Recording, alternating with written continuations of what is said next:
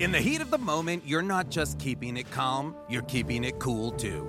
With an ice-cold cold brew. And not just any cold brew, but one that's slow steeped and mixed with brown sugar and molasses flavor. With a cold foam infused with brown sugar coolness and a cinnamon sugar sprinkle on top. That's keeping it calm, cool, and cold brewed. With Dunkin's new brown sugar cream cold brew. America runs on Dunkin'. Price and participation may vary. Limited time offer. Terms apply.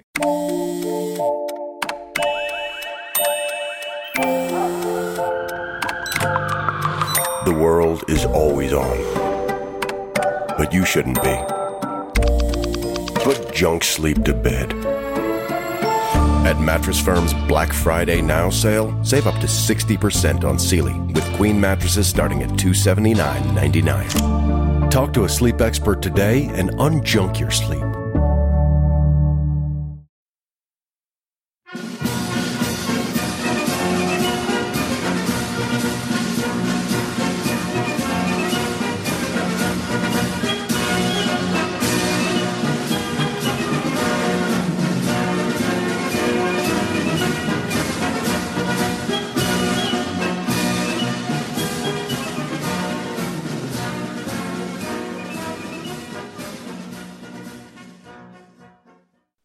Hello there, welcome to another episode of This Week in History with me, your host, Dan the Viking.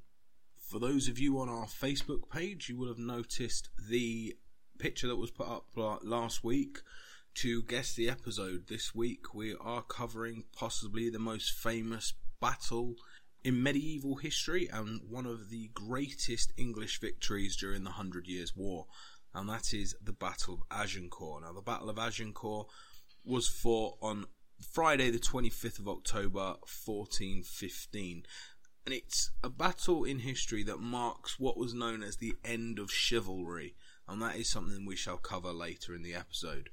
Now, obviously, it's quite a famous battle. It was fought between Henry V of England and the French army itself. Now, during this time, King Charles VI of France, he was known as the Mad King. So this is a time in French history where France was really split into a few factions, and the noblemen who owned different areas in France really didn't have that loyalty to the king that England had to Henry. And it's mainly, he had certain things that happened in his life. He was known for bouts of rage, bouts of absolute craziness. He even had iron rods planted into his armoured suit just so, because he thought he was made of glass, so he thought he was going to shatter if someone touched him. He was an absolute, I don't really know the medical term for it, but he was a little bit crazy. And Henry V of England took his opportunity with this king, with the Mad King, and he took that opportunity to exploit France's weakness and to really put another stronghold in France that was English. Now, it's important to remember at this time in history during the 100 Years' War, the dynamic setup between the two countries. So when you look at England, for example, in 1066, England was conquered by William the Bastard of Normandy, who then became William the Conqueror, or King William of England. Now, this was 1066, the Battle of Hastings, which is another episode that I shall cover at a later date. And when this happened, he bought the lands of Normandy, which is northern France, over. So when William had his stronghold in England, like I said, obviously parts of France then came with that territory. Now, throughout the generations from sort of the 1066 around to the 1300s, around the start of the 100 Years' War, there was a lot of marriages and alliances that were formed, which split France into different factions. At one point in history, around half of France was actually English, or classed as England, and then certain battles it was taken back and forth. Now, one of the most famous areas that England had control over was Calais. Now, Calais was a English stronghold, and the reason Calais was so important is Calais is the closest point from England to France.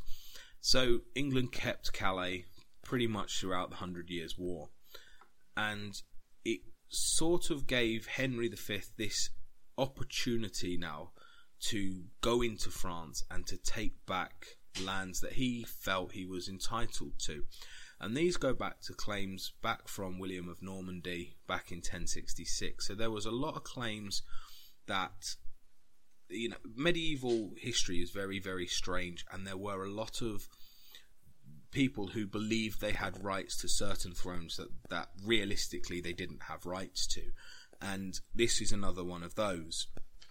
Henry V was a Plantagenet, so his the royal family, the Plantagenets, Henry was part of that bloodline. Now they are one of the most famous families in English history, and he was the head of the House of Lancaster. So when he took the throne, he was the House of Lancaster.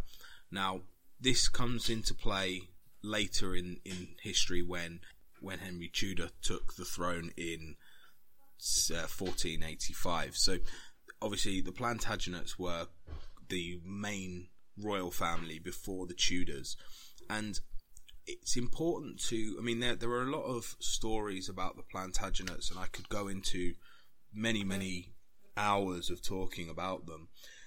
There is a theory in British history that the Plantagenets will one day regain the throne of Britain, and when you look back through Diana Spencer, the Princess of Wales, if you look back through her bloodline, she is actually related directly to the Plantagenets. So when Prince William takes the throne in Britain, he will be the embodiment of the king who has basically throughout British history, he is linked to the Tudors, he is linked to the Windsors obviously with his dad, and he is linked to the Plantagenets. So he will be essentially the most royal king we've ever had in this country. So that will happen, obviously God knows when, but that will happen, and that's sort of the British history that does say that the Plantagenets will come back to the throne.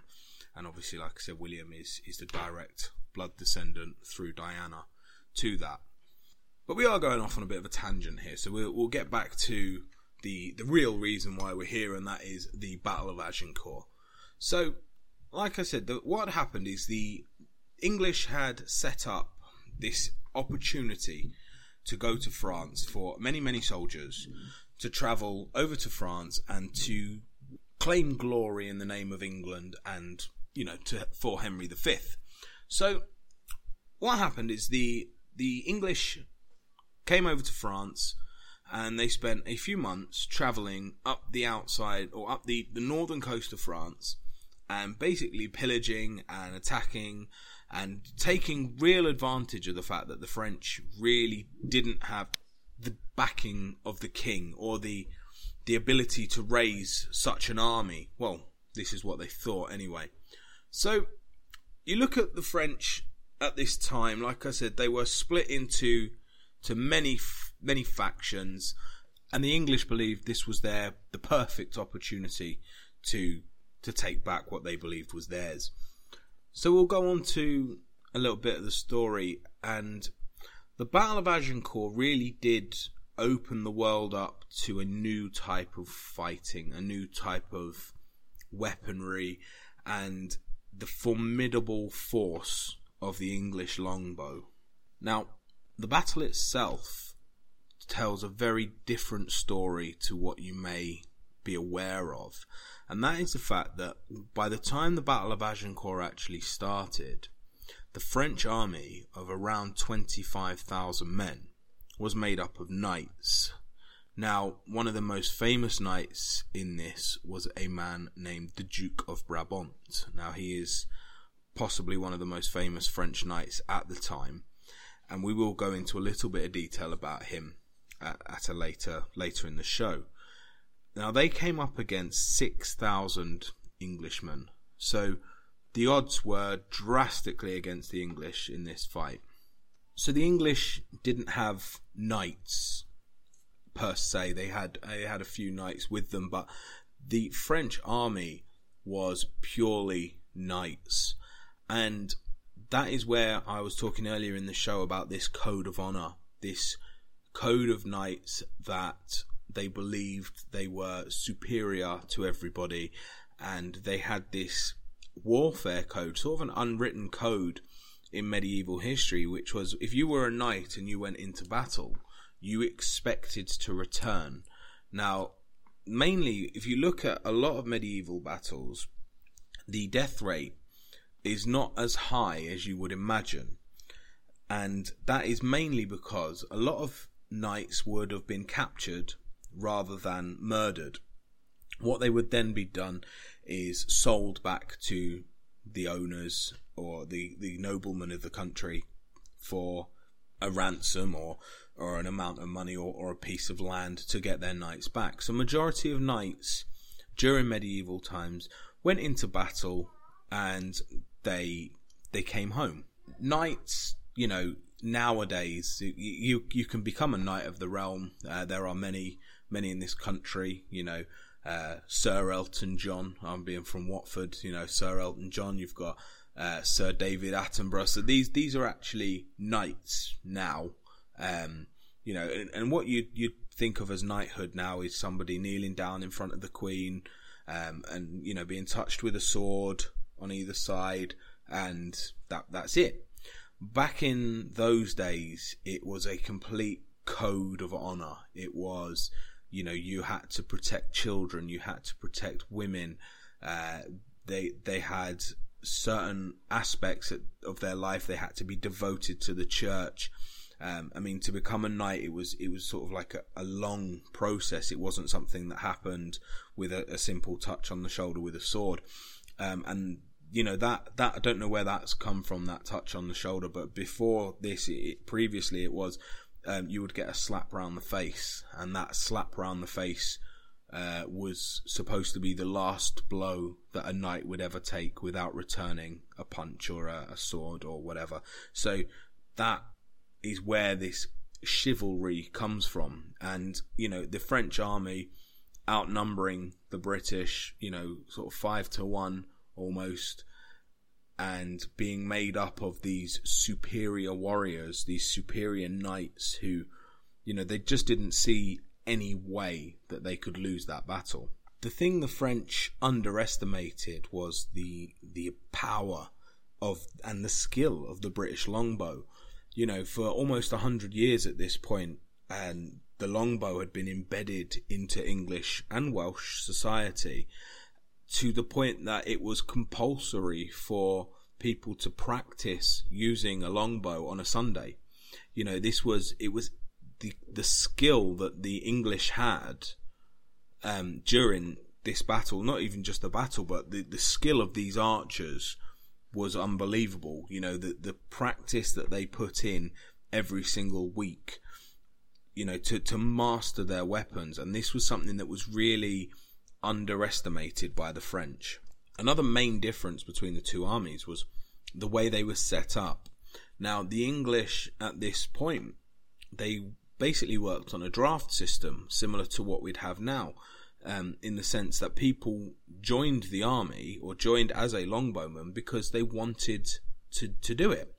You had the men that signed up to go to France to fight for the king. They wanted to be there. They wanted to be part of the army, and they wanted to, to get the spoils of war and the riches that came with that.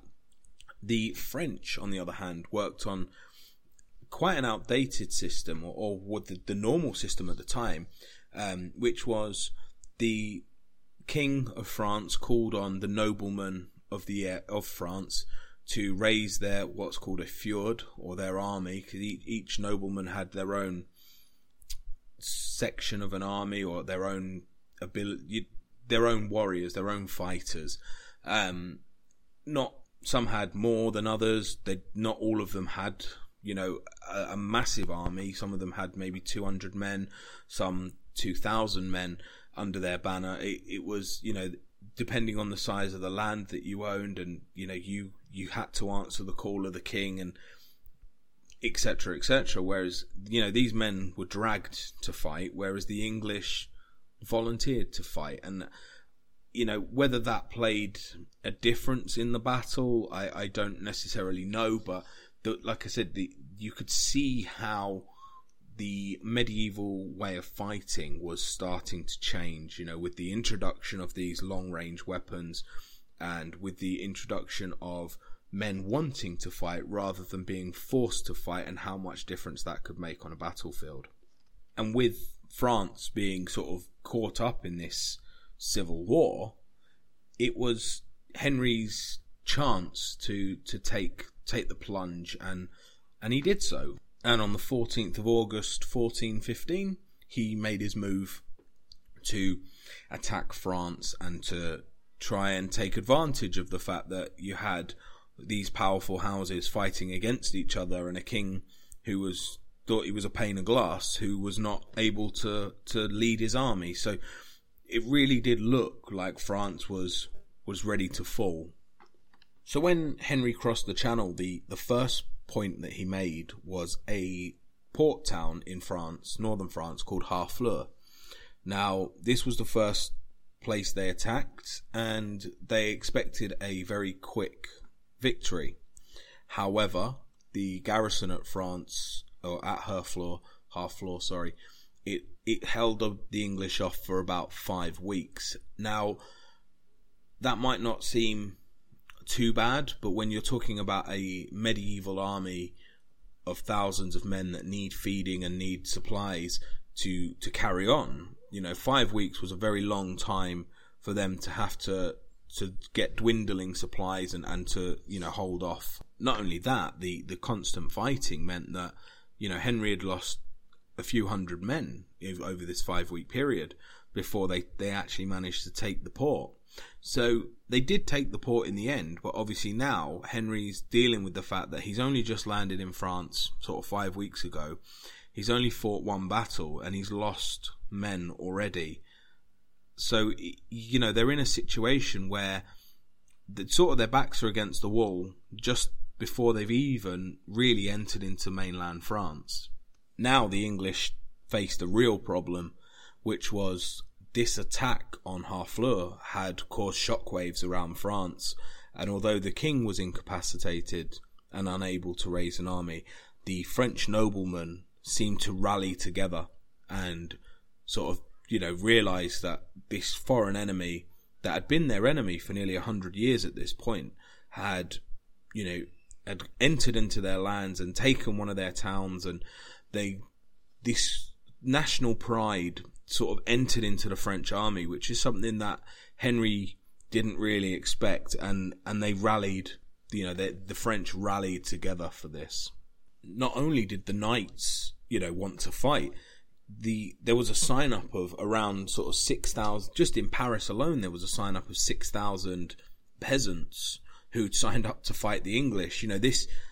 They really didn't want the English or this foreign king in their lands. The France had this opportunity to really stamp out the English, and with Henry, the King of England, being on their lands, if they'd have managed to wipe out King Henry, it would have sent shockwaves across England. So really, this ability that France could have had, they didn't take advantage of, and they actually refused the peasant service. They wouldn't allow peasants to fight for them because, as far as they were concerned, they outnumbered the English at this point sort of 3-1 on the battlefield. They were sort of thinking, well, we don't need them. Our knights are superior. We don't need these peasants coming and fighting for us and taking the glory. That one of the main things about being a knight at this time was the glory of winning at war, and they didn't want to take that.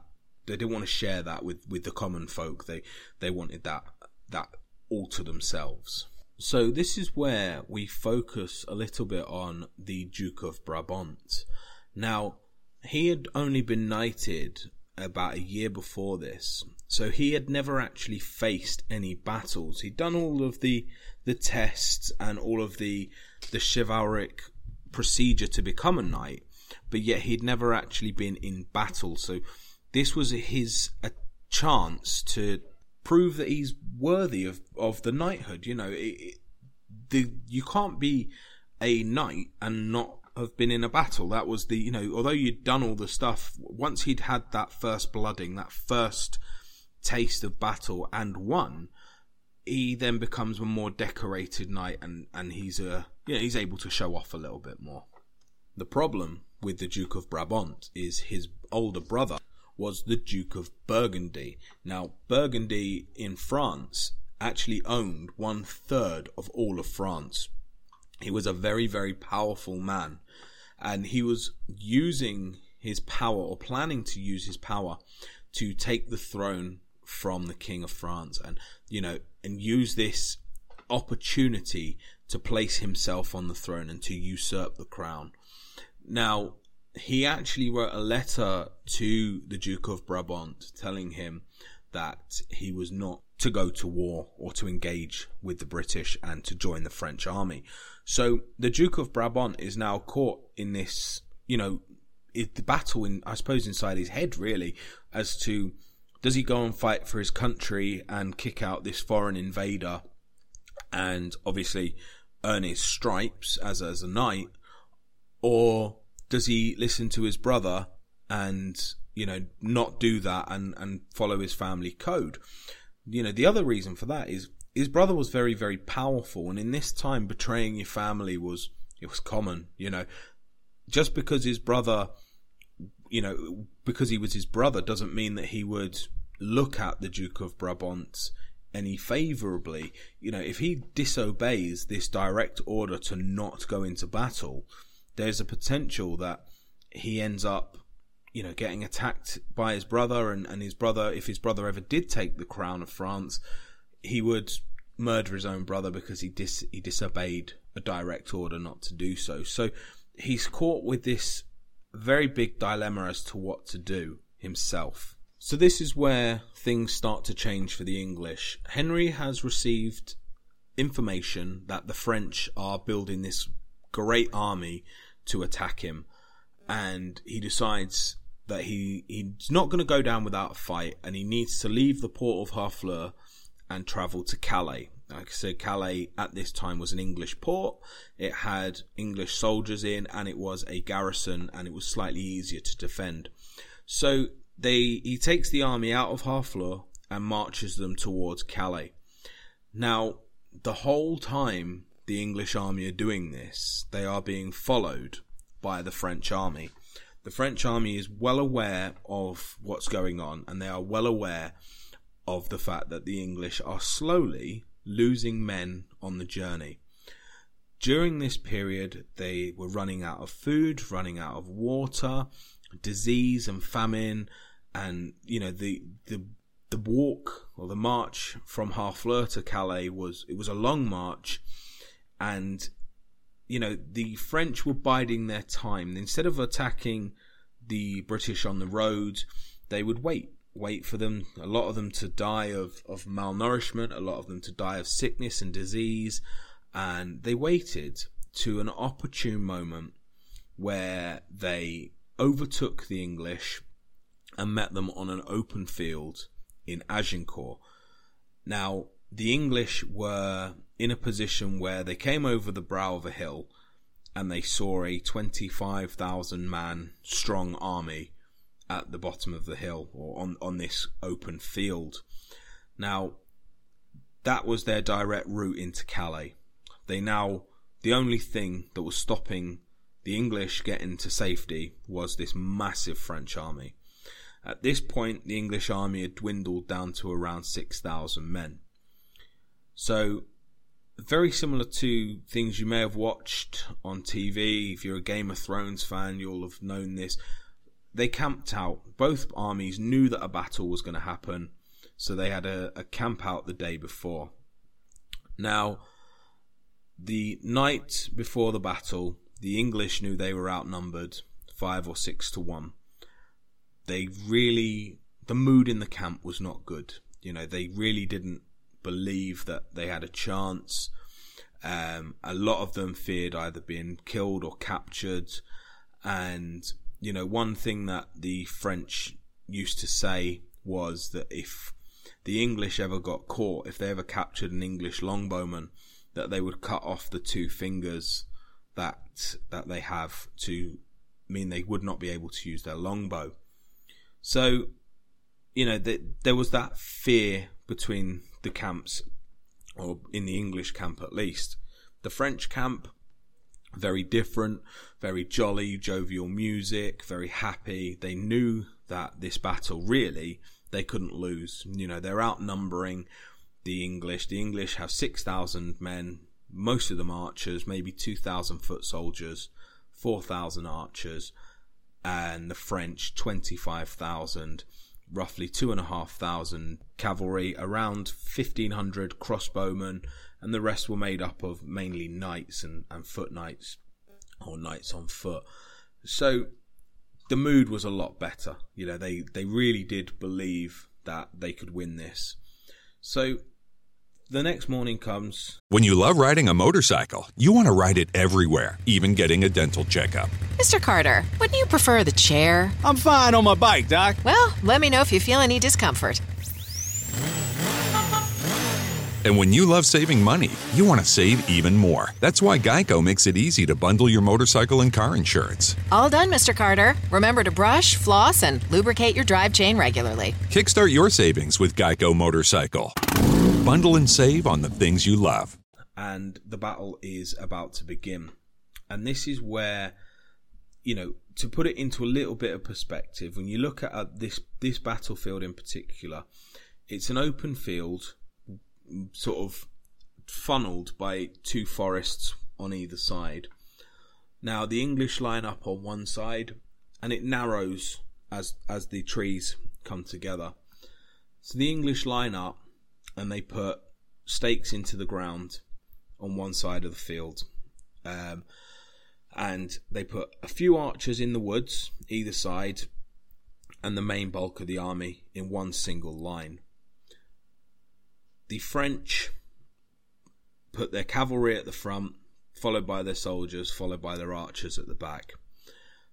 And there's a standoff. No one wants to make the first move. Nobody, you know, the French are waiting for the English because, you know, again, it's that chivalric code of you don't throw the first punch. You know, you don't start the battle, but you make damn sure you finish it. And what they did, they waited and they waited, and the English thought, you know, we're not going to get through this, so we're going to move closer. So what they did, they pulled out their stakes out of the ground, and they moved closer to the French, and they put the stakes back in the ground and created their little defence. Behind the stakes were the archers, and in the middle it was funneled into where the foot soldiers were in the middle of the battle.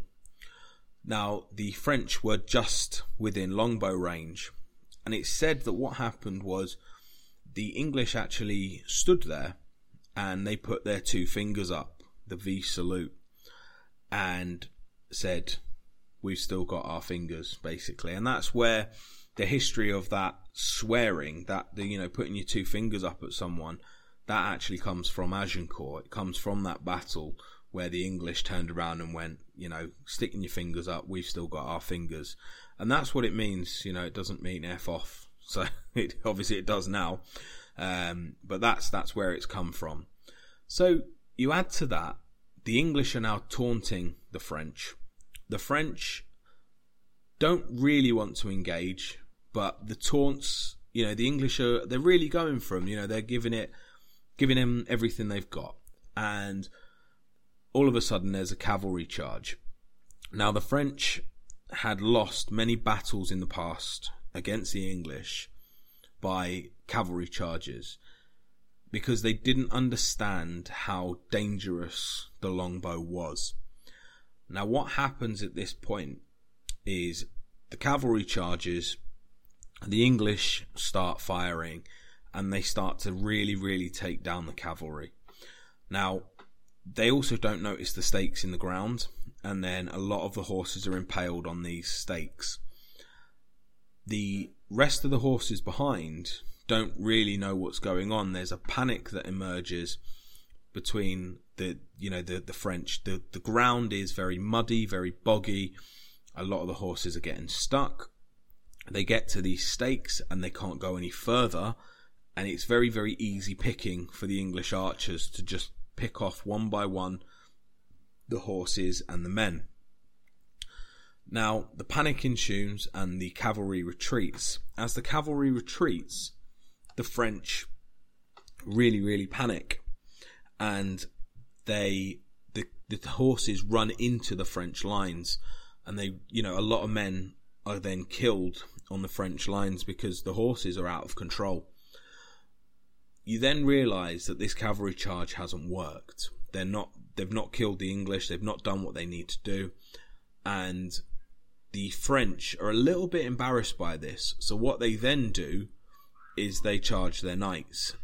Now, the ground is already torn up by the horses, the ground is already muddy and boggy, and a lot of men are dead on the field already. As the knights approach the English, they really, really want this victory. They really feel that they've got this victory in the bag. And again, the English are just picking them off one by one. And the problem you have here is they didn't manage to penetrate the English lines, and they didn't manage to do it quick enough. So what's happening now is, as these knights are progressing forwards, they're getting killed by the English longbows, and they're also getting trampled by their own men. Now, a knight's armour is extremely heavy. You're talking the full medieval armour, face, guard, helmet, shoulders, the whole works, even down to the metal boots. Everything was designed to protect them. However, the English longbow was designed to penetrate that armour.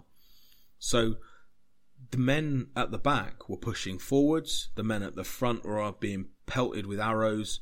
A lot of them were losing their footing. A lot of them couldn't see. These visors that are in these knights' helmets were designed so an arrow couldn't pass through them. Well, you think an arrow is only maybe an inch big. So these slits in their eyes were maybe half an inch.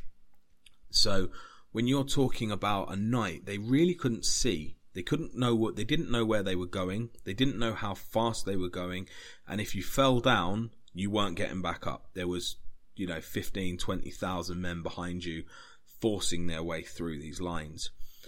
Now, the English were just, this was a field day for them. They're just picking off one by one these knights with their arrows.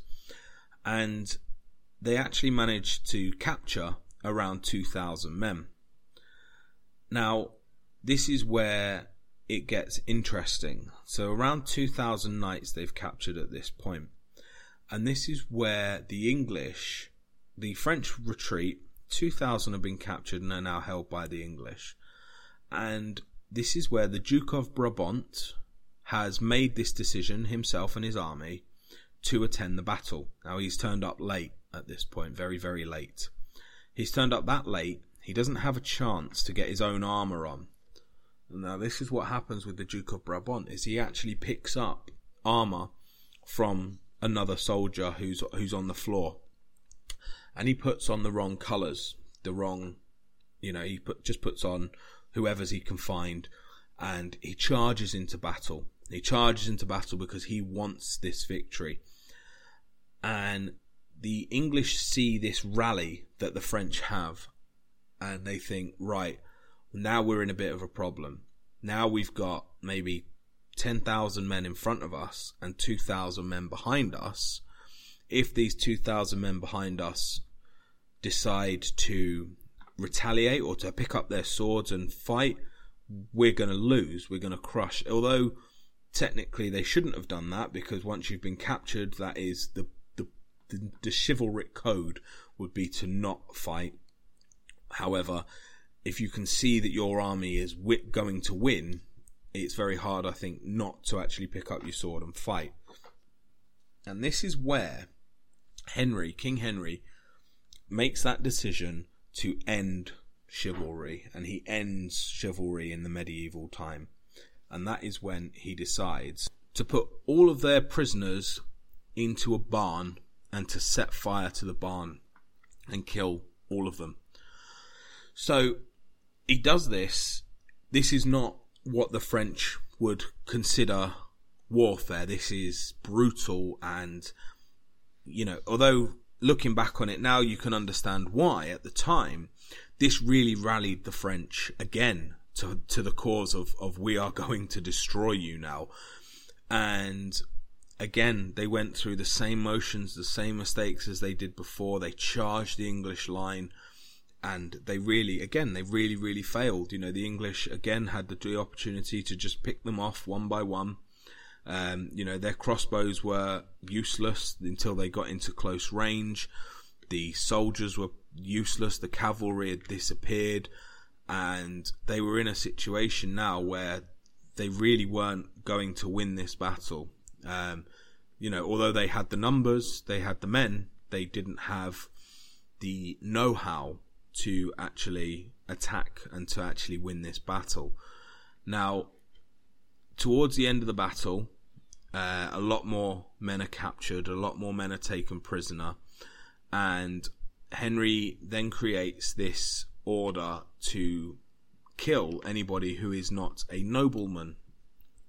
So the nobles, the ones that he could ransom and sell off for a high price, were allowed to live, and any normal knight, or, you know, any normal soldier was murdered. And the Duke of Brabant was actually captured at this point, and this is why it's so important. This is why I've mentioned him. He was captured by the English, and because he was wearing not his own colours, he was wearing somebody else's, and that's how they identified them on a battlefield. Nobody knew who he was, and he was murdered on the battlefield. He was killed, and this is why he's a very, very interesting story. You know, a man who's in this conflict between, do I do the right thing or do I do what my family wants me to do?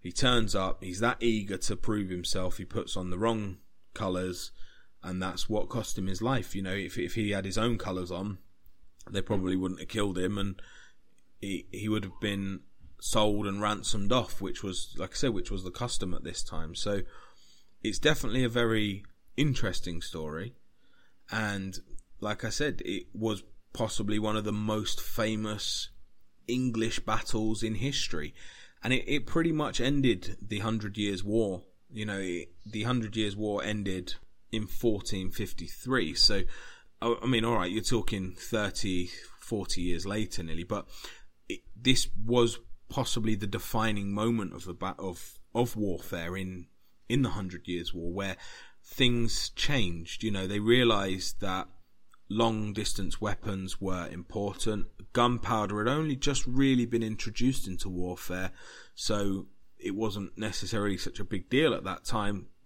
But obviously, you know, that was a potential. Well, we all know the history of gunpowder, so that again was a potential problem that they had to face. And you know, the chivalric code of, you know, keeping your prisoners and selling them back, and that had almost gone. The brutality of this battle that the English had to, you know, they didn't have a choice. It wasn't like they decided, oh, we're going to do it just for the fun of it.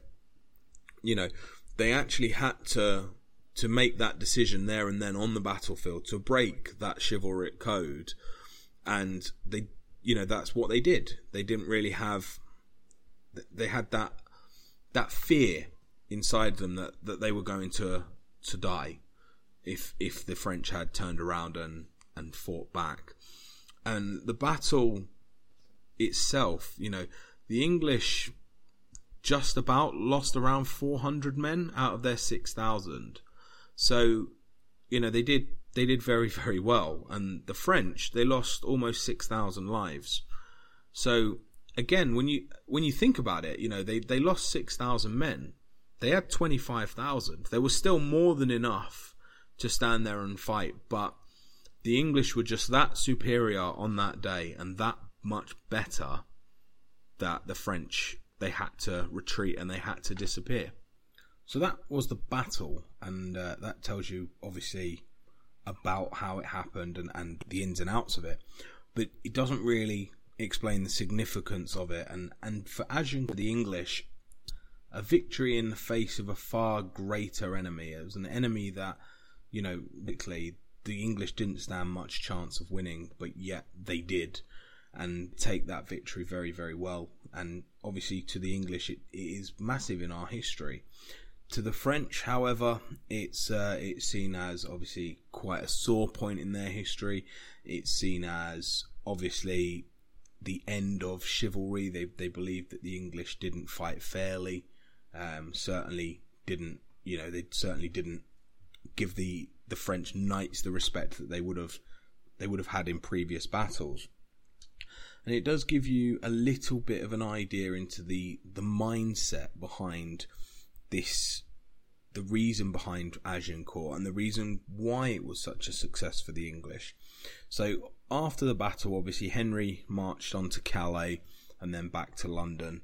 Now, he was greeted obviously with massive applause and massive celebration for this victory. However, it was seen as a good victory due to the fact that England had failed for pretty much half a century to create any sort of decent win over the French. But bearing in mind this war was 116 years long, I know it's called the 100 Years' War, but it was 116 years long.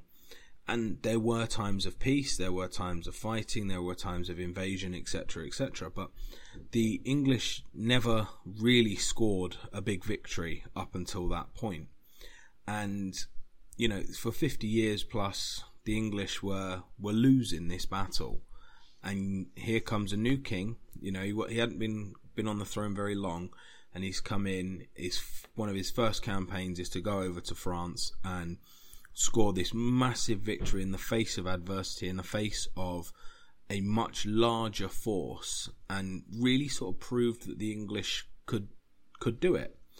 Now, I'll give you a bit of a context into the backgrounds between, around the 100 Years' War, because obviously it doesn't make a huge amount of sense unless you look into it. But basically, like I said previously, was England was taken over by William of Normandy in 1066. Now, during that time, when he took over, he actually gave a lot of the lands to the French. A lot of the aristocracy in England was pretty much null and void, and they became French. So, in England, at around this period, the French had actually been pretty much in control of England for a couple of 100 years at this point. The aristocracy prior to this spoke French. The peasants, or the lower class, spoke English. So, to anybody who was English through and through, they saw the French as this huge enemy. They were people who came over, took the lands, took the money out of the country, and and changed their aristocracy. They changed England. And when obviously the English took back the throne, this is why this massive adversity towards the French existed. Now, I would be 99% sure in saying that it does kind of still exist in this country even now. And that is crazy. I mean, I was once asked by an American, I believe it's on a Simpsons episode as well, and it's, who do you like more, the Italian or the French? And you always say the Italians, even to the point I've actually been asked, do you prefer the French or the Germans? And you always normally come out with the Germans. You prefer the Germans to the French. And that goes back to this, this bitter feud that England and France have had for a long, long time, and I think the French feel the same. The French don't particularly like us, and it's sort of gone back and forth. Now, I think nowadays there's no bitterness in it. It's just oh yeah, well, we don't like the French. Whereas I think Americans have a similar thing with the Canadians, or we don't particularly like the Canadians, and the Canadians have the same with the Americans. I know I've got a friend in Canada who calls Americans the noisy neighbour downstairs. So there is that bit of banter there. I think it's more banter now than it was serious. But that animosity goes back for nearly 1,000 years now. So it just goes to show how France and England have had this constant battle. I mean, even to the point that the French coat of arms at this time was a blue flag with the gold Orleans on them, and the English flag used to be the red flag with the lions, gold lions, but at this point it was a crossed flag with quartered into 2 quarters being the French blue with the Orleans, and 2 quarters being a red with the English lions. So there was that claim. The British or the English at this point genuinely believed they had a claim to the throne of France. The Battle of Agincourt obviously led the French to a massive defeat, and it meant that the arguments that they were having prior to the battle in who owns what part of France and who should be in charge of the country and so on and so forth, it led to that point where it didn't, they weren't helped. And 4 years later, Henry came back and he actually took Normandy, so a lot of the north of France, and put that under English rule. And in reaction to this, he was actually betrothed to marry Prince Charles of France. King Charles VI of France. Henry was betrothed to marry his daughter, which made him then the next legitimate king of France, or the next successor to be king of France. So he secured himself that claim. Now, I can do a completely other episode on Henry V after Agincourt, if that is something people are interested in or want to know what happened after that, after the battle, after he was given this, this attempt to become king of France. It gives you definitely a different look into the two countries and how they fought in wars. But like I say in every episode, I do enjoy doing these. This, to me, for an Englishman, Agincourt is massive. It's such a big part of our history, and it's a wonderful story of how you can win in the face of adversity. It was definitely a David and Goliath story at the time, and bearing in mind how religious the world was at this point, that God smiled on England, and that's how the English saw it, that they really shouldn't be under French. There should be no French in England. They really did believe that was God's way of telling them that they were superior and that they deserved to have their country back and more. So, I absolutely love medieval history. I find it so fascinating. I find it such an amazing time in history, especially in English history.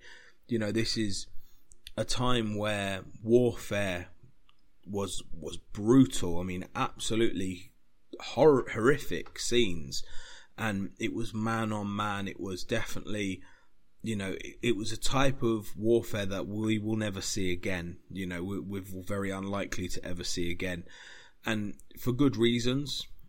But I do think that it's definitely part of history that should be remembered. And at the moment, with what's going on in the world, my personal opinions, I feel like there are people out there at the moment that are trying to erase history. And for me personally, yes, there are very bad things in history, and I do hope you guys agree with me on this. There are some terrible, terrible things that have happened in history, and there really are some massive atrocities, and to completely blank those from history does not serve any purpose to anybody. The only way you can ever move forwards is by learning from your mistakes. And yes, there are people in the world who have done very, very bad things in the past, and I do believe that maybe they shouldn't be abdicated in the way that they are and sort of celebrated in the way that they are. But you do have to remember that if it wasn't for certain people in history, the world wouldn't be the way it is now, good or bad. And, you know, people need to learn from history. They need to learn from the mistakes of people. Some of these guys, you know, some of these people that are being monuments that are being attacked, some of these people are sort of 500, 600, 700 years old. You know, yes, they did bad things, but we learn from that mistake. And, you know, to me, the only way you can actually learn from their mistake is to be educated on it. And hopefully that's something that I will, you know, be covering for you guys in sort of coming episodes, is the importance of learning from our history and making sure that when mistakes are made, that we don't go out there and repeat the same mistakes. So that's my little message on what's happening in the world right now. I do hope everybody has enjoyed this episode, and like I say, I really, really enjoy medieval history. So if there is any aspect of medieval history that you would like me to cover, or any history that you would like me to cover, I say it every week. Drop me a message, let me know on Facebook. We have an email address, which is twihpod@gmail.com. I will be doing a request episode next week, so look forward to that one. Look forward to the picture that's going to go up with the guests. So like I say, have a guest, get yourselves on Facebook, have a guest at this week's episode. For those of you that are on Patreon, we will have a new Patreon episode coming out very, very shortly as well. Hopefully it will be later today, possibly tomorrow on the 21st, 26th of June, depending on when you're listening to this episode. So hopefully we will have that coming out very soon. For those of you that are interested, that is Winston Churchill Part 2. So this is Winston Churchill prior to World War II and prior to obviously what he is famous for. So this is a lot of things that you may not know about Sir Winston Churchill that might come as a bit of a surprise to you. For those of you who do want to get a listen in on that episode, get yourselves over to patreon.com, look for This Week in History, and it will come up with my podcast. I believe it's about $2 or $3 a month, so it's no more than a cup of coffee. Get yourselves on there and get listening. So thank you very much for listening this week, guys. Just remember, we all have history. Make yours great. Bye-bye. Bundling car and renter's insurance with Geico is so easy, your neighbors are probably already doing it. But who? Look for the signs. Chances are they live in a home and have a car. They use money and enjoy having more of it. They probably drink lots of lemonade. Lemonade. And they've probably said something suspicious like, "I'm bundling with Geico," or "Stop spying on me with those binoculars." If so, you may want to ask them how easy it was to bundle with Geico. Bundling is easy with Geico. Just ask your neighbors. When you love riding a motorcycle, you want to ride it everywhere, even getting a dental checkup. Mr. Carter, wouldn't you prefer the chair? I'm fine on my bike, Doc. Well, let me know if you feel any discomfort.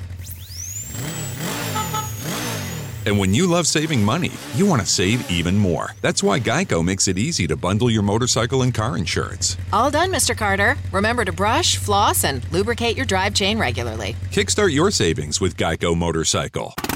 Bundle and save on the things you love.